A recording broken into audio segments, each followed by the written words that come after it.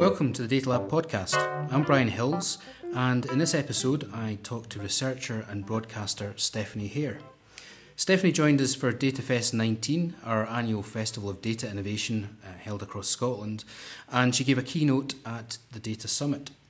Stephanie has a fascinating background in the humanities and is now focusing on technology ethics, particularly in the field of biometrics, 5G, and she's got a new book coming out in the fall on technology ethics. And we cover all these topics in the podcast and a lot more. It's a fascinating discussion with Stephanie, and if you're into tech and working in tech, I definitely recommend that you listen to this discussion.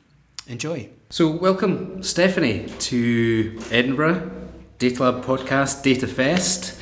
It's fantastic to have you here. I am very happy to be here. Thanks for having me. And thanks for joining us straight after your talk as well, being on stage on the main stage at Data Summit. Where I wanted to start though was last year. So a few of us went down to CogX in London, which was an amazing conference for a number of reasons. But the one thing that sticks in my mind was the panel session that you were on. And you told a very compelling story to me that just kind of in my head flicked a switch for a number of reasons. And it was about your background in French history and the Vichy government and data. So I would butcher that story, so I wonder if you could just play that story back and we could have a little chat to start off on. Sure. So I did my PhD at the London School of Economics in International History. And the topic of my thesis was about a French civil servant named Maurice Papon. And he is known best in France because he was put on trial in 1997 to 1998 for crimes against humanity for his role as a civil servant in the Second World War.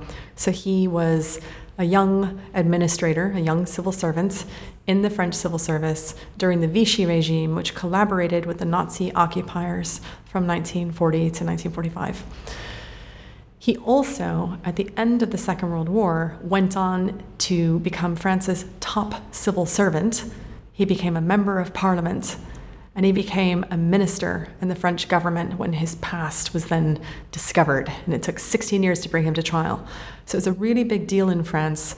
His life became a sort of talking point for French people to ask, what does it mean to be French?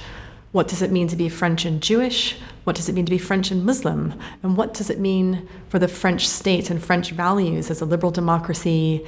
And it's a country that has its banner of, liberty, equality, fraternity.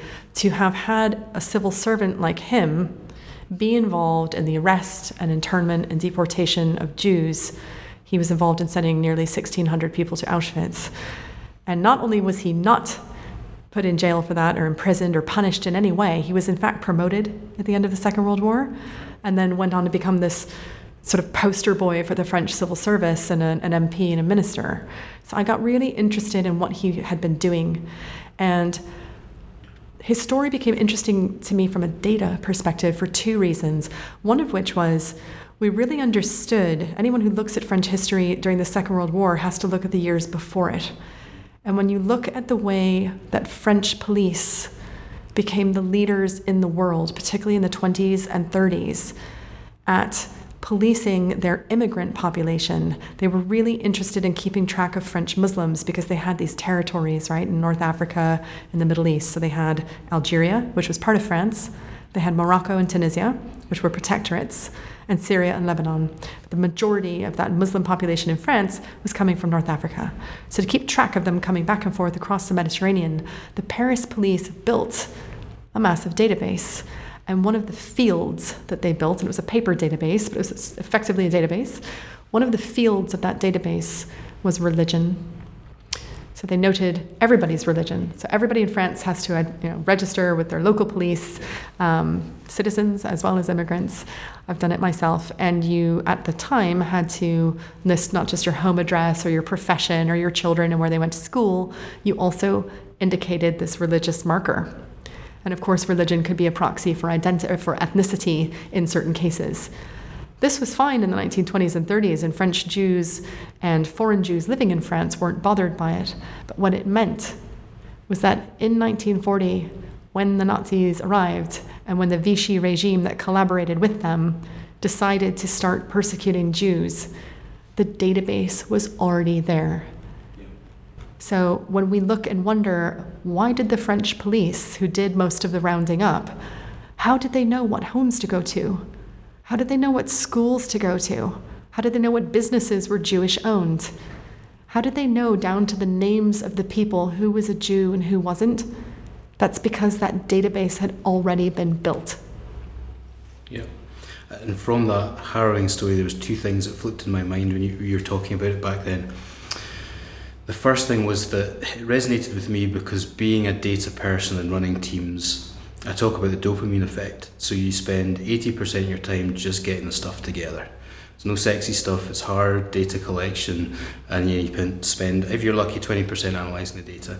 And if you find the golden nugget that answers your question right there, you're blinkered, and that's what you do, and you push it out. And I don't think, and myself included, really have thought about the temporal element of it either, about how could that be used down the line and be misused. And I think that story is very pertinent to right now, because I don't think many people in data are even thinking about that. Yeah. I think the other aspect is, and good to get your thoughts here, is again, we're almost optimizing for what we do with data and tech, and your story is very relevant because it comes from humanity's perspective. And I don't know if you feel there's opportunity, or there's certainly more engagement starting to happen in there, but for me, looking forward to AI and all that kind of stuff, it definitely needs to happen. Yeah, and I think people in like the STS, so science and technology studies field, would argue that they've been doing this for 30 years, and so this call to integrate humanities and social sciences with engineering and technology, they've already been there, done that.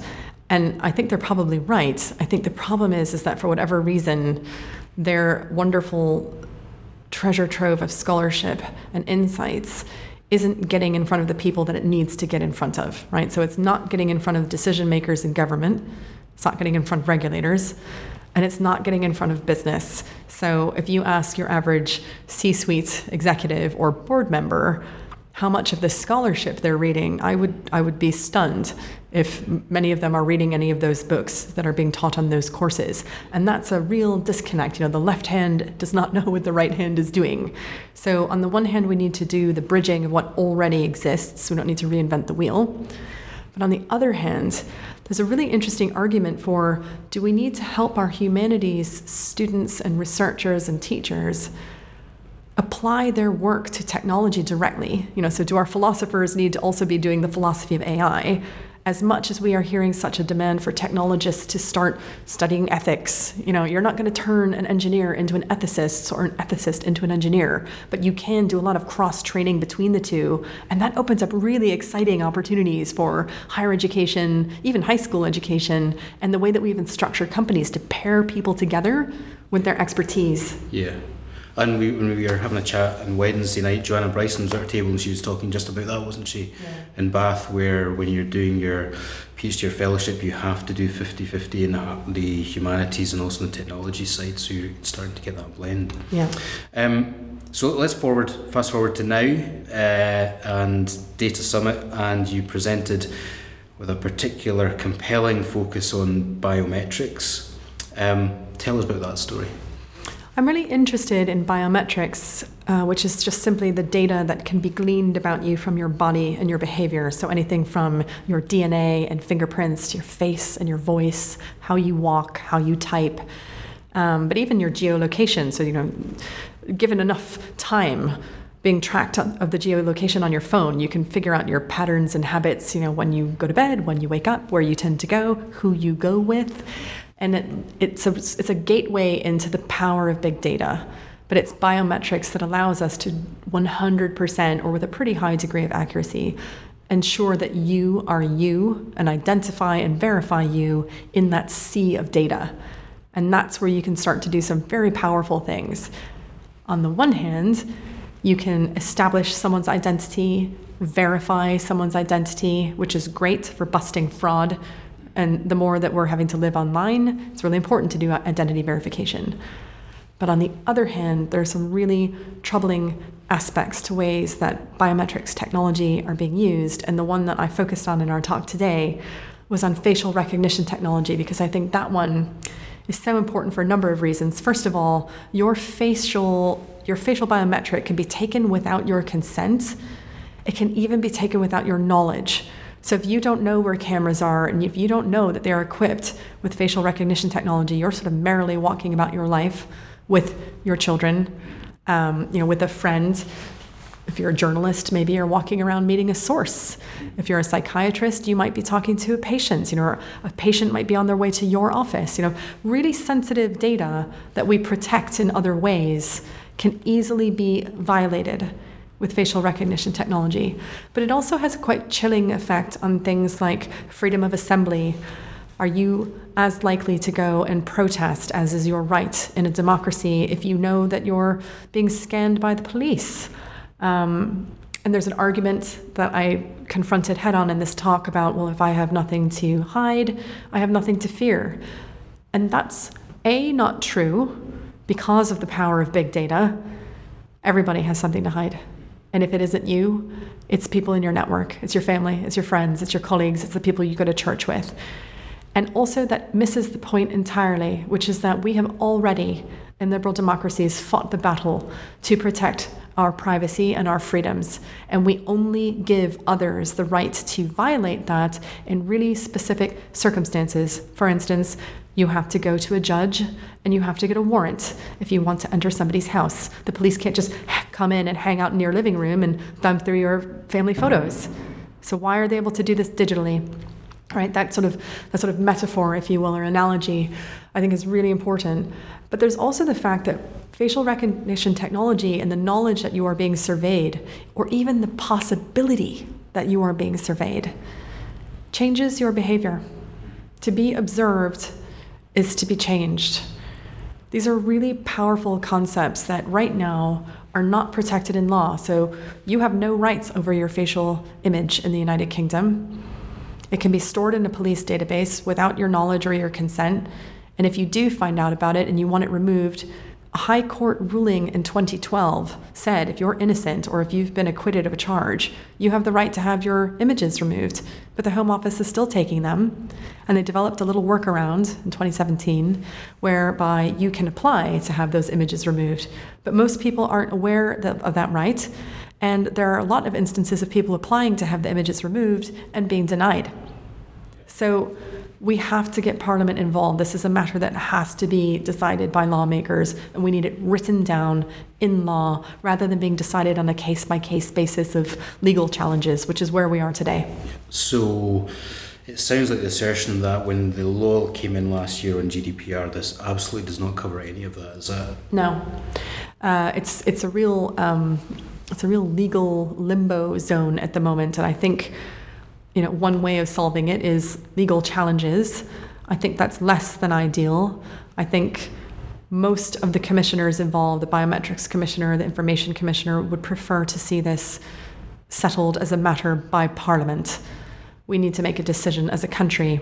And of course, there's also the fact that for other forms of biometrics, like fingerprints, for instance, you can take the fingerprints of children in England and Wales at school so that they can pay for lunch or borrow a book from the library or do registration.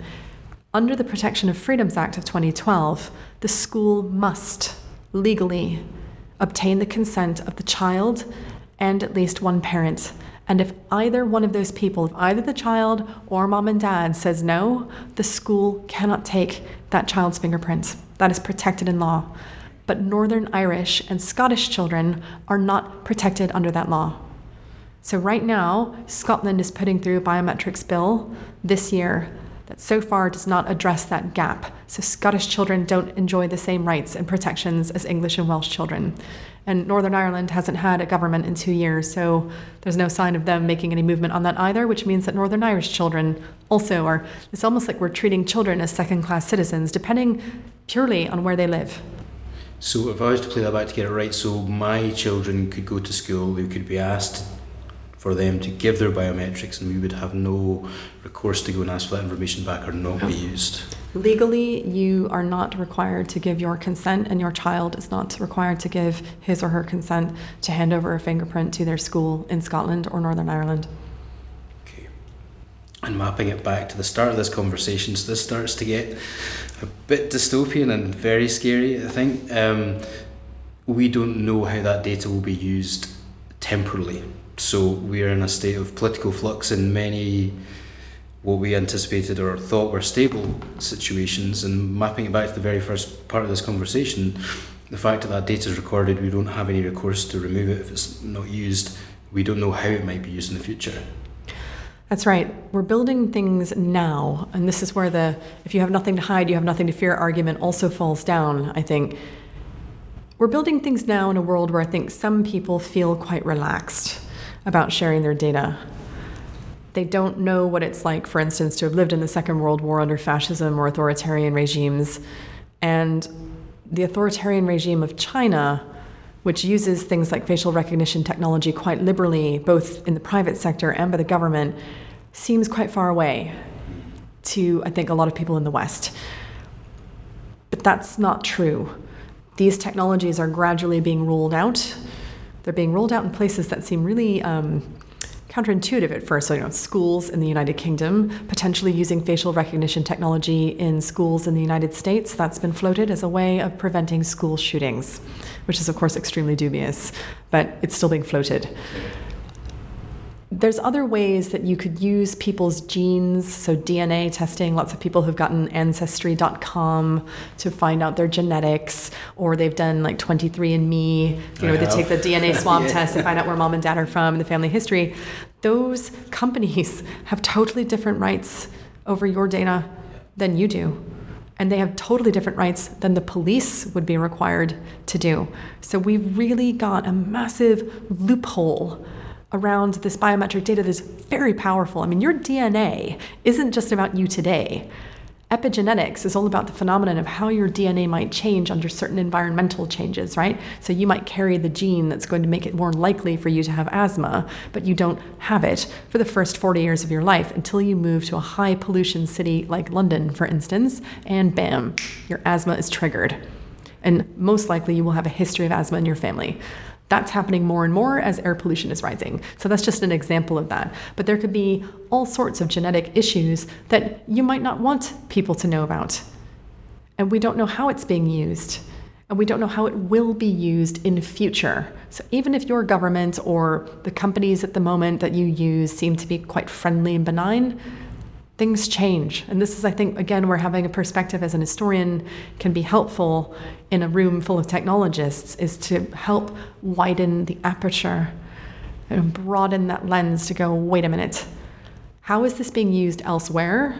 So are there countries where this is already being used, where we don't perhaps like that? What in the past has already happened that we would like to avoid? And how could technology have made it even worse or better, right? So to constantly ask oneself the counterfactuals. I've heard it called like the Black Mirror test after that show, where you have to imagine, you have to ask yourself when you're designing anything, how could this go wrong?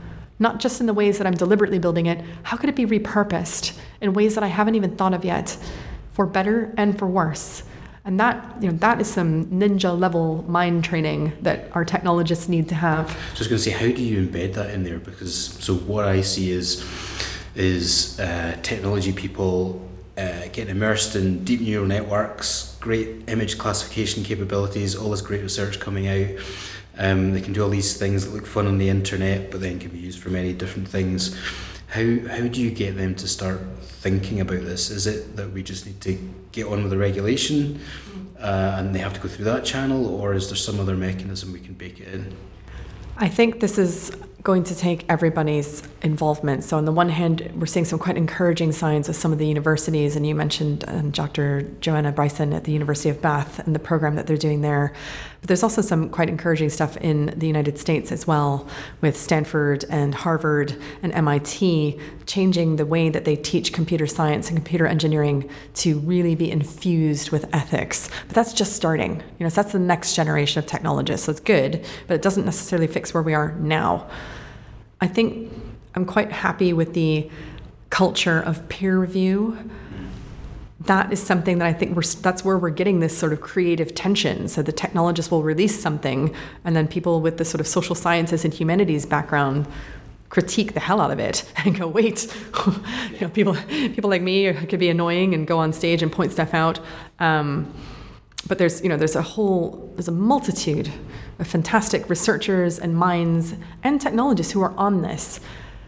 Then there's parliaments or Congress on both sides of the Atlantic. Any government really that is wanting to take advantage of the economic growth potential of technology. We're constantly sold technology as purely something for GDP. If they want to do that, it's actually in their best interest to make sure that that technology works in a way that honors their culture, honors their traditions of rule of law, of rights. But isn't there a risk there, I guess, in this, from the lobbying factions, lobbying those MPs, politicians, or whatever in whatever country, say, actually, no, we need to go with this? Absolutely. I mean, anyone who is taking on a tech company or a government that's using technology in questionable ways is going up against people that have funding of hundreds of millions of dollars at their disposal to lobby. And this is where I think things like academia, like conferences and fora, television, radio, and writing books. Books are still a really powerful way to make an extended argument. TED Talks, like getting the message out wherever it can be brought to as many different people. We are going to have to change our culture. Data is no longer something that can just be left to the nerds, right, and the geeks. Data is now currency that affects every single human being on Earth. We begin as data, right? We begin as DNA, and our lives multiply as data over time. And anyone who has children is going to be raising a generation whose entire lives will be datafied in a way that we, who grew up earlier, can barely even comprehend. So we have to get it right for the future of our kids. So how do we do it? So in the big tech companies, you've got the growth culture, you've got the exponential growth and all the hockey sticks that you see.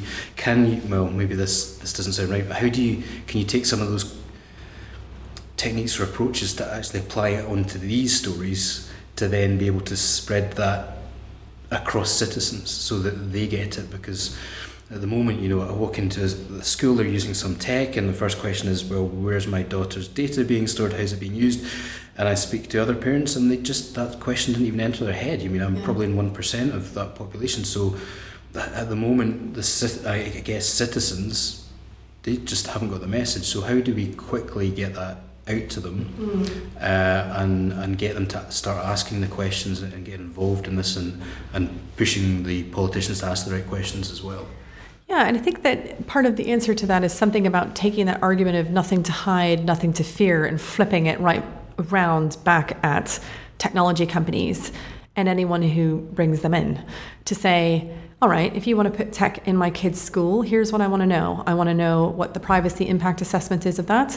I want to know what companies are bidding for tender. I want to know who wins it. I want to know how much money they're making off of my kids. I want to know what happens with that data, right? There has to be a sort of due diligence the way that we do in finance all the time. Like, this is not radical stuff. This is already being done in other industries. I think it's almost like the technology industry is sort of thought of as this domain of younger men in hoodies, and I think it maybe needs to grow up and become more inclusive and involve the rest of society now, right? We'll actually get much better tech. It might be a little bit slower, but it's going to be better and be more accountable. So those concepts that are so familiar in democracy of transparency, accountability, explainability, having things be challenged, having your regulators actually be empowered, where we staff them up and pay them so that really good people want to work in those fields, helping the media to tell the stories better. So it's also about talking to journalists and funding journalists so that they can tell those stories and get those messages out at a mass level. Because, one academic toiling away for years can be doing very good work. And then if they put it onto a television show or a TED Talk and it goes viral and it's seen by millions of people, that's going to change more people's minds than if it's sort of read by 4 people at their peer-reviewed journal. Yeah. So you are really pioneering this area, I would say, based on our conversations and engagement, and you're doing a number of things in the coming year.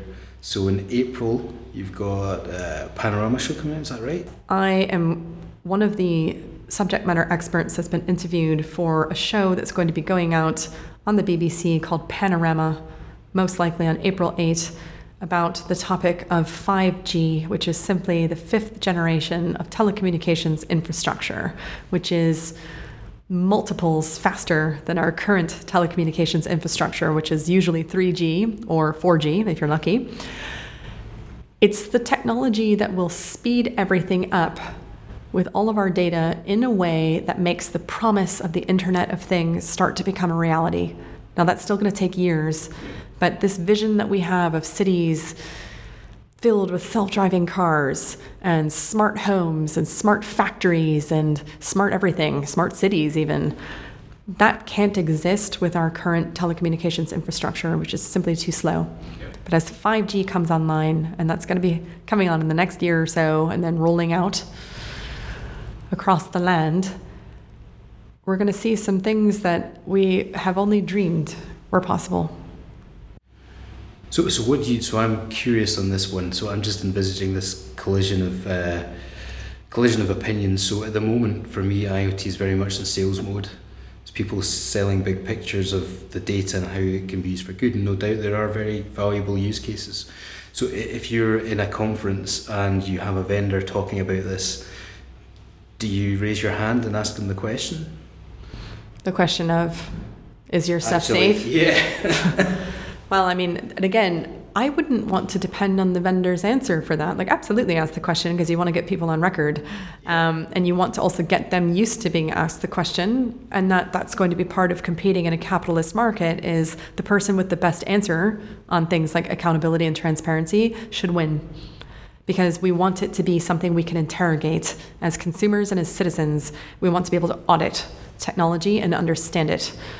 So absolutely we want to ask, but we also should be doing our own independent testing. And this is where the role of universities can be so important, independent engineers and researchers testing things and then getting it out to the public. And it can't be in the sort of anorak nerd section. It needs to be front and center on the front pages, on your top current affairs shows so that people understand the implications of that. Because right now, the Internet of Things is notorious in the world of cybersecurity for not being well protected. Those devices are usually very easy to hack.